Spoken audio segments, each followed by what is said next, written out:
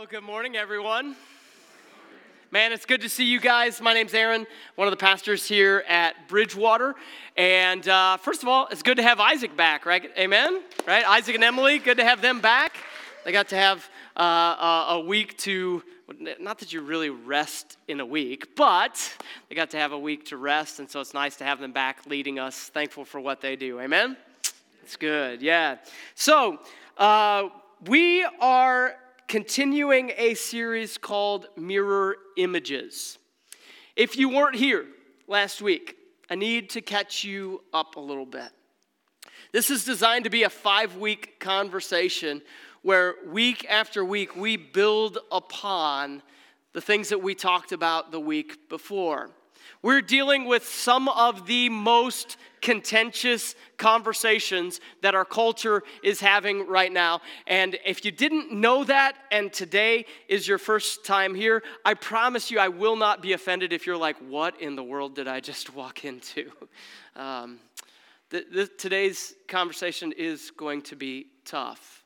Last week we talked about the reality that each of us has a worldview.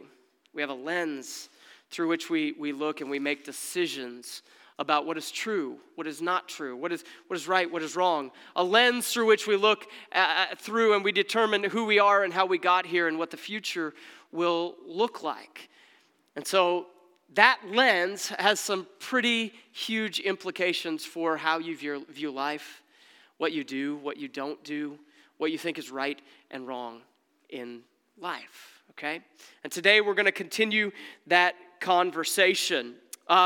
Before we begin this morning, there's a couple of things that I want to remind you of. Number one, I will not be able to answer every single question in these conversations, and I hope you will view it as a conversation. In fact, I want to share with you my email address, because if something that gets said today, that something strikes you and you're like, man, I'm just not sure, I'm not sure you got that right, or you want to have more of a conversation, I want to have a conversation with you. So here's my email address. It's aaronp@bwater.org. I would love to be able to talk with you, and here's why. There are 3 or 4 conversations that I have listed at my desk that I will only have in person. 3 or 4 questions, 3 or 4 topics that if somebody emails me or texts me or calls me and says, hey, can we have a conversation about this? I will only do those conversations when I can sit down eyeball to eyeball with you, because they are that foundational. And sometimes it's really easy to take things out of context. But when we can sit and see each other, I hope what you'll see from me is that I genuinely care, even if my struggle is different than yours. And today, we're going to talk about number 1 on that list. So this is an important conversation. Last week, before I tell you what we're going to talk about, last week we talked about a couple of things that really help guide us. And I want to remind you of these things that help guide us. Number 1, these are the quick reminders of things that we already talked about. But number 1, God is actually the source of life. We believe that here. We're talking about a biblical worldview ethic. And I realize you may be here and you may not be sure of that. That's fine. I'm just telling you this so that you know what kind of helps guide and shape our lens, okay? We actually believe that God is the source of life, that all life, including human life, originated in God. Number 2, we actually believe that the Bible is the authority for our lives. So it tells us what's right and wrong. And I promise you, God is not just a cosmic fun hater. That's not who he is. He actually is desiring to protect us. When he says don't, he's also saying don't hurt yourself. Trust me, I know. How many times do we as parents tell our kids don't, and they think, well, that looks like so much fun. Yeah, we're also saying don't hurt yourselves. And third, grace and truth is our approach to life. And sadly, this is the one that I see among most Christians that gets left out. And so I hope what you sense today is a commitment to not only truth, but also grace. Now, those are the things that we talked about from week 1. So one of the first things that I want to quickly kind of build upon and remind you of is that we are going off of what the designer has given us. And when we talk about the things we're going to talk about today, we're entering into these conversations with grace and truth, but we're taking our cues from God. So here's what we're going to talk about. We are going to talk about human sexuality here today. I realize some of you didn't know that, and you're like, excuse me, what? This is a tough subject. This is a subject that is like so emotionally jam-packed because we have all kinds of experiences and feelings and emotions. We have past, we have difficulty. Some of us even have trauma, and there's things that are attached to this conversation that are very, very difficult. And here's a problem that we often run into. The problem is this: often in the debate about sexuality, the debate surrounding sexuality, what the Bible says is often assumed, and it's not actually studied. We assume that we know what the Bible says. We don't stop and actually look at it. We assume that the watching culture should have the same ideas that you have about sexuality. And rather than taking the time to actually hear somebody's story and hear maybe how they arrived at the conclusions they did, we just jump to conclusions and we assume. And so today, because over the last 22 years of pastoral ministry, I've sat next to people who've come in. They come into my office trembling. I'm not kidding. I've seen people just like walk in like they have tremors, you know. They will sit down, and before I can even say anything, they'll begin to cry, and they start to tell me their story. They start to tell me their struggles. They're opening up and sharing things that are so difficult for them to share. I've built friendships with people who have struggled mightily with every form imaginable in the conversation of sexuality. And because I believe God cares about those people right where they're at, because I believe that God doesn't say, clean yourself up before you come home, we're going to wade in. And we're going to see what God has to say. And I want to start with an overarching idea, okay? See, sadly, several errors have occurred within the church around this conversation. There have been all kinds of errors where we end up demonizing sexual strugglers. Everything from demonizing people who've had affairs, to demonizing people who get divorced and remarried, to demonizing people who struggle with pornography, to the most recent one that seems to be on the forefront of everybody's thoughts is demonizing people who struggle with same-sex attraction. I've seen it over and over again. It seems like it's a cycle. Do you notice that? When we stop demonizing one, we have to find something else to demonize. And yet the scripture gives us something very different. The scripture gives us this overarching idea that as you read through the stories that are littered all throughout scripture, you find all kinds of people from all different types of backgrounds struggling with a sexual ethic. And here's what we find. I believe this very firmly. We all have broken sexuality. Every single one of us struggle in some way, shape, or form. We may have desires that are outside the lines of what God has told us are right and wrong. Your desires may be different than mine. Your struggles may be different than mine. Your past may be different than mine, but the reality is every single one of us, because sin has entered into this world, we have broken sexuality. And yet,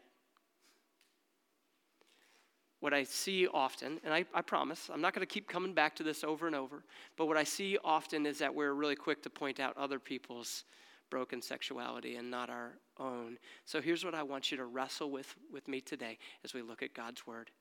The real question is not whether or not you can identify somebody else's, but the real question is, can you identify where it is for you? Now we're having this talk today because I realize that there's a lot of There is a lot of confusion about sexuality. We'll have a conversation next week because I realize that there's a lot of confusion about gender in our culture. There are all sorts of conversations taking place, and we are having this conversation not to point out someone else being wrong. We are having this conversation to point to what God says, and hopefully to shed light for you, for your family, for your friends, because I know that this is a heavy conversation. So, since God is the source of life and He's given us truth, let's go to the beginning and let's see what God has to say about our sexuality. Let's see if we can identify where it might be broken. And here's what we're going to look at. There are 4 truths that guide the way we are called to see our sexuality. There are 4 truths that show up in Scripture. Okay, we could run with a number of them, but I'm gonna focus in on these 4 today. And I hope you will stick with me. Again, there may be a point where you go, listen, stick with me until the end. Okay. So first and foremost, in Genesis chapter 1, look at what we see. Starting in verse 27, it says this: So God created mankind. In the beginning, God created the heavens and earth. We see the whole creation account. You can look at it, one account in Genesis 1, another account in Genesis 2. It's not 2 different creation accounts. It's the same, just looking at it from different angles. And in verse 27, it says this: God created mankind in His own image. In the image of God, He created them. Male and female, He created them. Now, we unpacked that a little bit last week. Then it goes on in verse 28, and it says this: God blessed them. So here we have male and female. In a minute, we're going to go to Genesis 2, and you're going to see that we have 2 people at the beginning of the world, a man named Adam and a woman named Eve. We'll see that whole creation account here in a minute. But when He created them and put them together, here's what He said. He blessed them and He said to them, "Be fruitful and increase in number." I am not going to have a biology class here, but you understand what that means, correct? Are we on the same page? It's okay to laugh here because this is going to be tense today. So let's just take a minute and laugh. You understand what He is saying. He's saying, make some babies, okay? Right? We got it, okay? He says, be fruitful and increase in number, fill the earth and subdue it. Rule over the fish in the sea and over the birds in the sky and over every living creature that moves on the ground. So first and foremost, here's what we begin to see. God told them about sex. Do you understand that? God was the one who told them about sex. Now, I grew up thinking that sex was a dirty word. Can anybody identify? I kind of grew up thinking that that's what it is. But the reality is, in the very first chapter of the Bible, God initiates it. God talks about it. And here's the reality. Sex is a gift from God. It is. Now, that's not all about sex. That's not everything that the Bible says about it, but it's very clear that its origins are not, teenage boys are like, bet I can do this. No. This is God's idea. This is God's idea. And it's a good gift. Then in Genesis 2, we find out more about this gift. We find out more clarity about it. In fact, in Genesis chapter 2 and verse 18, look at what it says. It says this: the Lord God said, "It's not good for the man to be alone." Stop here. At this point in Genesis 2, if you read up to that point, it's really only Adam and the animals and the fish and the birds and the plants. It's a pretty solitary life. God's overseeing everything on this 6th day of creation. He sees Adam and He says, it's not good for man to be alone. So what am I going to do? Well, here's what I'm going to do. I'm going to make I'm going to make a helper suitable for him. Suitor, helper. Sorry, there you go. A little Freudian slip there. Excuse me. Okay. I'm going to make a helper suitable for him. Can you settle in for my little junior high humor for a minute? Do you know what the next verse is? This just makes me laugh so much. And it tells me that God has a sense of humor, okay? Verse 19, look at what verse 19 says. Now the Lord God had formed out of the ground and all the wild animals and all the birds of the sky. He brought them to the man to see what he would name them. And whatever the man called each living creature, that was its name. Now verse 20, it goes on and it says this. So the man gave names to all the livestock, okay? So he's naming everything, okay? The birds in the sky and all the wild animals, but for Adam, no suitable helper was found. And can we all just say, praise Jesus? Right? I don't know why, but that is so funny to me. Like verse 18, Adam, you need a helper. Boom, bring all the animals. Nope, nope, nope, definitely no. Okay, right? Like, I know I'm a junior hire, but that's what sticks in my head, you know? Then, verse 21, look at what occurs. So the Lord God caused the man to fall into a deep sleep, and while he was sleeping, he took one of the man's ribs, and then he closed up the place with flesh. God does this laparoscopic surgery. He pulls out a rib out of the rib. Remember, man was created out of the dust of the earth. Woman was created out of this rib. Okay, there's a reason for all that. I'm not going to go into all of that, but really God was creating a helper, someone to be alongside. Here's the one cool thing, ladies, I want you to know. Who is weaker, the helper or the person who needs help? Can we just be honest about who needed help in this story? No, it's not the helper that's weaker. Trust me, it is not the helper that's weaker. It's the one who needs help. And so God created a woman. Right? He took one of the man's ribs and he closed up the place with flesh. And then going on, in verse 22, it says, and the Lord God made a woman from the rib that he had taken out of the man, and he brought her to the man. Now, can you just use your junior high glasses and think about this? Okay? I know, I'm sorry, but just think about this for a minute. Okay, so here's what happened. He's made the woman, he's bringing her to the man. What in the world do you think this guy does? Okay, look at this. Verse 23, okay, here's what it says. The man said, by the way, this part right here that's in quotations, it's in song form. It's one of the reasons that I'm convinced that dudes with guitars get all the girls. But, okay, he's singing. He's singing. He's like, this is now bone of my bones, flesh of my flesh. He's like, I belong to you and you belong to me. Do you get that?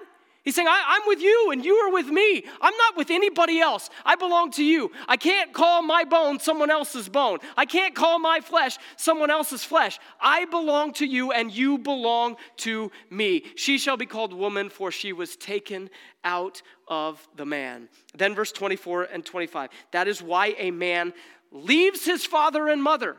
Who were Adam and Eve's father and mother? Who's Adam's father? They didn't exist, humanly speaking. This is an important thing. Because at the very beginning, I believe that God is making a prescription for marriage. Before there's even any parents, God is making it plain. Not only is sex God's gift, so is marriage. This is why a man leaves his father and mother. He leaves every other primary human relationship and cleaves or is united to his wife, and they become one flesh. Brand new family, just like that. What's going on? Well, I think that Genesis chapter 2 is telling us more about this good gift from God. It's telling us that it actually has parameters. In fact, here's what I would say. I would say sex is a good gift. Oh, I skipped a verse. I'm going to back up. Sorry. Verse 25 says this. This is kind of an important one. Adam and his wife were both naked and they felt no shame. That means exactly what you think it means. It means there was nothing wrong with them being naked together. Okay? Now, the reality is, this passage is talking us through the parameters for our sexuality. Sex is a gift from God, but it has parameters determined by the designer, okay? Let me just walk you through that, okay? God made it. But in the very beginning, he's saying a man is to leave his father and mother and cleave or cling to, be united to his wife. So here's what it's saying. The parameters, and this is where it gets tough, and culturally speaking, I realize this is a hard conversation, but I hope you'll stick with me, okay? The parameters that God gives us are such: one man, one woman, okay? That's the reality, okay? We have a culture, we have a hookup culture. Do you understand that? We have things like Tinder. We have all kinds of things where you can swipe. I don't even know, what direction do you swipe? Good. Yeah, I just wanted to see if I could catch any of you. No, I have no idea. You swipe one way if you want to connect with somebody. You swipe the other if you don't. I don't know. Something. We have a hookup culture, and we wonder why we have such a crisis of identity and a crisis of pain and trauma, and why we have a crisis of mental health. There are ways that we are going outside the parameters of what God originally intended. Paul writes to the Corinthian church, he says, when you are intimate with someone else, you give a piece of yourself to them. And they give a piece of themselves to you. And so we end up with all of these pieces. I understand. Listen, where did we start? We are all broken sexually. I'm not here to condemn anybody. I'm just walking you through what the scripture says. One man, one woman. But then he also says they're to leave and cleave. They're to create a new entity, one flesh, within the bonds of marriage. This is God's design. Now here's the thing. That's pretty limiting. This is what leads to experiencing the blessings that God has established within our human sexuality. Now, are there more parameters? Yes. Sex is not to be used or wielded against one another. It's not meant as a tool for you to get what you want. It's meant as a tool for a husband to serve his wife and a wife to serve her husband. But at the origin of humanity, several parameters are clear. One man, one woman within the bonds of marriage. Now, what happens when we go outside these parameters? Well, the reality is that we don't have to go very far, even in the book of Genesis, to find out what happens when we step outside the parameters that God has given to us. As soon as we do that, sin begins to produce pain and consequences and much, much more. So, since we are talking about broken sexuality, since we are talking about the ways that we deviate and we can deviate from how God has intended, I want to be clear. The reality is, if you're going to talk about sexuality, we need to talk about all of the ways that we can go outside of God's parameters, okay? But I do want to be very clear. When we go outside of God's parameters, it leads to sin. Any sexual activity outside of God's parameters is sin. Plain and simple. In fact, I'm not going to highlight one over the other. That seems to be a very popular thing to do. It seems to be that we think that when somebody is struggling sexually in a way that seems different to you, we seem to think that one's worse. I would tell you, the Scripture doesn't talk about it that way. Scripture doesn't talk about it that way at all. 1 Timothy chapter 1, verse 9. Paul writes to one of his proteges, a broken and sinful man named Paul, writes to one of his proteges about the parameters that God has given through his word. And he says this: we also know that the law is made not for the righteous, but for lawbreakers, as people like me, and rebels, the ungodly and sinful, the unholy and the irreligious, those who kill their fathers or mothers, for murderers. Who else? He goes on in verse 10 and he says this. It's written for the sexually immoral. This is a blanket term that talks about every form of immorality. Any way that we could deviate from God's parameters, one man, one woman, within the bonds of marriage, serving each other. Okay? Anyway. For those practicing homosexuality, for slave traders, for liars and perjurers, and for whatever else is contrary to sound doctrine. The bottom line is, so when we step outside of God's parameters, we are sinning. And I don't care if your struggle is different than mine. You're no different than me. You need to hear me say that. Can I say that again? Even if your struggle looks different than mine, you are no different than me. Do you understand that? You may hear something different culturally. You need to hear right here, right now, that God sees you, that God knows you, and that God loves you just as you are. Okay? We'll get to that in just a minute. But I've got to, with the difficulty of this conversation, I've got to remind you of this along the way, okay? So we have parameters. Anything outside of those parameters lead us into sin, okay? No. The bottom line is that premarital sex, extramarital sex, pornography, any form of hookup culture, homosexual activity are all distinctly outside of the original parameters that God has given us. Unfortunately, the number of people who I have heard who single out one, and I will say specifically single out homosexuality and forget the rest of our sin struggles, is quite high. The number of people who have talked like people who struggle with same-sex attraction are second-class citizens, man, I just want to say to you that is unequivocally false. I do not want to hear believers say things like that. Because the scripture is quite plain that God is in the business of saving people regardless of their struggle. That is who God is.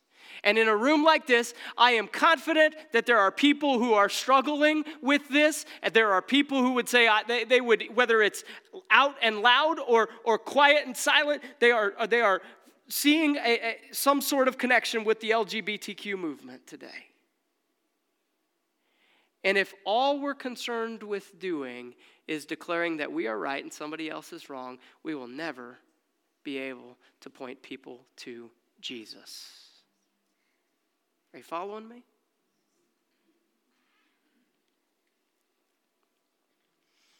Now, I'll be clear with you. I will not affirm sexual activity outside of the prescribed parameters from God's word, but I will value you. I will hear you. I will care for you like every other person, regardless of what type of brokenness exists.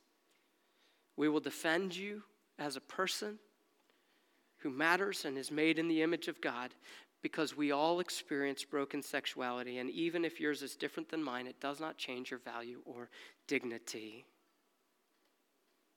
Third, God's instructions differentiate between action and attraction. The Bible is very, very clear that there is a difference between acting on a desire or an attraction and having an attraction. Lots of people want to enter in the conversation of, well, were we born this way? I'll be honest with you, I was born with certain, desires that are wrong. Were you? Why do we need to fight over this? We don't need to fight over this conversation. This is a foolish waste of time. The Bible differentiates between action and attraction. You can be attracted to something or attracted to do something, and that doesn't mean you are sinning. But when you choose to act on it, that's a different conversation. This is where the scripture calls believers to not act on our desires outside of the parameters that God has given to us. So if you're here today and you're a believer in Jesus Christ and you have certain desires sexually and you know they're outside of the parameters of God, I would urge you, keep fighting. Brother, sister, keep fighting. please know we want to be right there cheering for you, right beside you, because the scripture differentiates between your desires and your actions. And your desires, hey, okay, you've got those desires. Let's fight and let's stand firm in Jesus. Amen? This is something we've got to remember. God's instructions differentiate between action and attraction. Choosing to act on those desires, that's different. Sexual temptation and desire does occur for every single one of us. It can take the form of lust. It can take the form of an attraction towards someone. It can take the form of lust for someone else's spouse, lust for someone who's not your spouse, lust for someone in the same sex. It can take many different forms. However, regardless of our attraction, God calls his people to fight our desires and to stand in obedience. Number 4. Actually, before I give that to you, here's what I want to tell you. To the struggler here today. If you're sitting here today and you feel like, whether I've done something or not, you feel like you're being, there's a spotlight on you, I promise you, I'm not thinking of you or anybody else, but here's what I want you to know.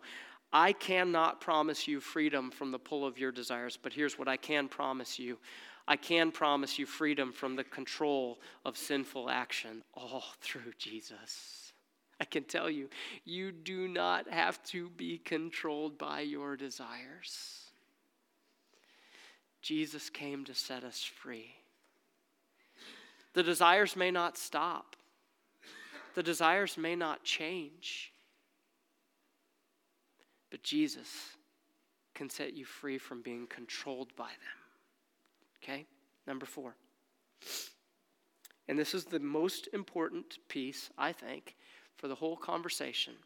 It's this: God's grace is for all brokenness. Every piece of it.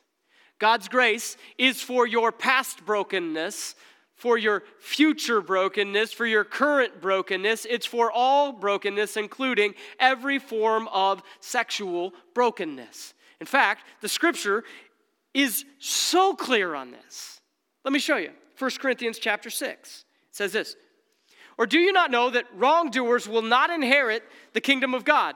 Do not be deceived. Neither the sexually immoral, nor idolaters, nor adulterers, nor men who have sex with men, nor thieves, nor the greedy, nor drunkards, nor slanderers, nor swindlers will inherit the kingdom of God."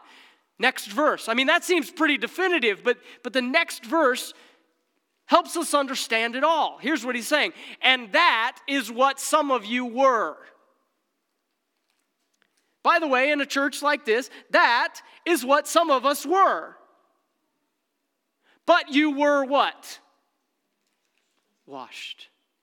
You were sanctified. That means set apart, made holy. You were justified. That means you were declared righteous. That God looks at you and he knows everything about you. It's not like God puts on blinders and says, "Oh, nope, I don't know any of that about Aaron. Woo. Don't ask me questions about that." No, he knows. And when he looks at me, he sees Jesus. Do you understand how big of a deal this is? He looks at me in all of my brokenness, and he sees Jesus. And he says, "Aaron, you are declared right. I'm justified in the name of the Lord Jesus." This is talking about his death, burial, and resurrection that he did as a substitute for you. With you in mind, knowing everything about you, your desires, your past, your present. He knows it all about you. This was done through Jesus. God's grace is for all brokenness. And I don't know what your brokenness is. I don't know what your struggle has been. But I do know that Jesus is more than enough. And I know that some of you have struggled silently. You've wept, you've cried, you've felt broken and defeated. Can I just tell you that Jesus is for you? Now to the church. Okay, If you're new here and you say, whoa, what was this all about? I don't know what I walked into. Thank you. Thank you for humoring me and not walking out. But to the church, I have a few things that I want to say. To believers in Christ Jesus, I have a few things that I want to say. Number one, let's stop treating certain struggles like they are a threat. These are people in need of grace. You understand me? People are not the enemy. People are the object of God's grace. What are we doing? Let's stop treating certain struggles like they're a threat. Number two, for those who experience any form of sexual temptation, and I really, okay, I'm going to do this. I want to say, especially those who are struggling with same-sex attraction. I use the term same-sex attraction. I know that lots of people use different terms. I'm happy to use whatever term a person shares with me that they like. It doesn't matter to me if we use the term homosexuality, if we use the term, if someone say, well, I'm a lesbian, okay, that's fine. Whatever term you want to use. But the bottom line is, for me, I need you to know this. God loves you exactly where you are, but he loves you too much to let you stay stuck. I'm not promising you that the desires will go. I'm telling you he will deliver you from having to act on the desires. Okay? Please hear this. And finally, for everyone who's here today, I want to call you to approach one another with a keen awareness of your own sinfulness. I want to call you to approach one another with biblical clarity, knowing what the Bible actually does and does not say. And I want to call you to have deep compassion for people. This is actually in the scriptures. Again, I told you last week we'd be going to Colossians 4 over and over. So let me just show it to you really quickly. Colossians 4, starting in verse 2. Well, here's what it says. Devote yourselves to prayer, being watchful and thankful. So number one, he said, be praying. Okay? Number two. Okay, verse 3, here's what he says. And pray for us too, that God would open a door for our message so that we may proclaim the mystery of Christ, for which I am in chains. He's saying, pray for open doors for evangelism to help other people know the grace that's in Jesus Christ, okay? Verse 4, he goes on, and he says this. Pray that I may proclaim it clearly as I should. He says, pray for me in particular. Verse 5, be wise in the way you act towards outsiders. Make the most of every opportunity. And guess what? Some of the people who don't yet know Jesus struggle different than you. And some of them struggle the same as you. Be wise. You cannot win an enemy to Christ. Do you understand that? You can win a friend. Why wouldn't we approach it that way? Be wise, make the most of every opportunity. Then verse 6 says this. Let your conversation be always full of grace, seasoned with salt, so that you may know how to answer everyone. And sometimes it's better to listen for a while so you understand how somebody feels and why they think the way they do, so that you can have compassion. So let's go back to those last two ideas. If you're struggling, I want you to know that God loves you. He sees you where you are. But he loves you enough to not let you stay there. Number two, for all of us, let's be very careful, wise, compassionate, filled with grace and truth about how we communicate about our sexual brokenness and someone else's sexual brokenness. Would you pray with me? God, thank you. Thank you for loving me enough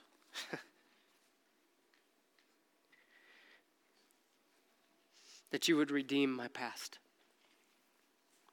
Thank you for loving me enough that you would allow Jesus to be the one who defines me, not my struggles and not my past. Oh God,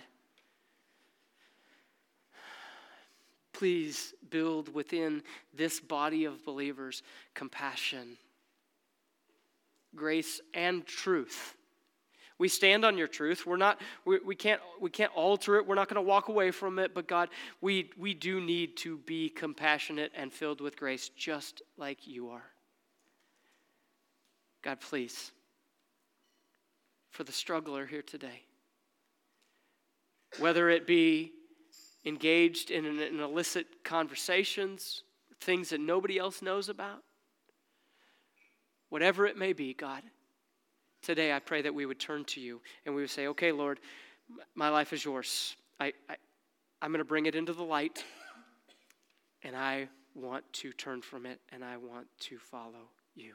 Please help me, because that seems really scary. God, that would be our prayer. Pray in Jesus' name.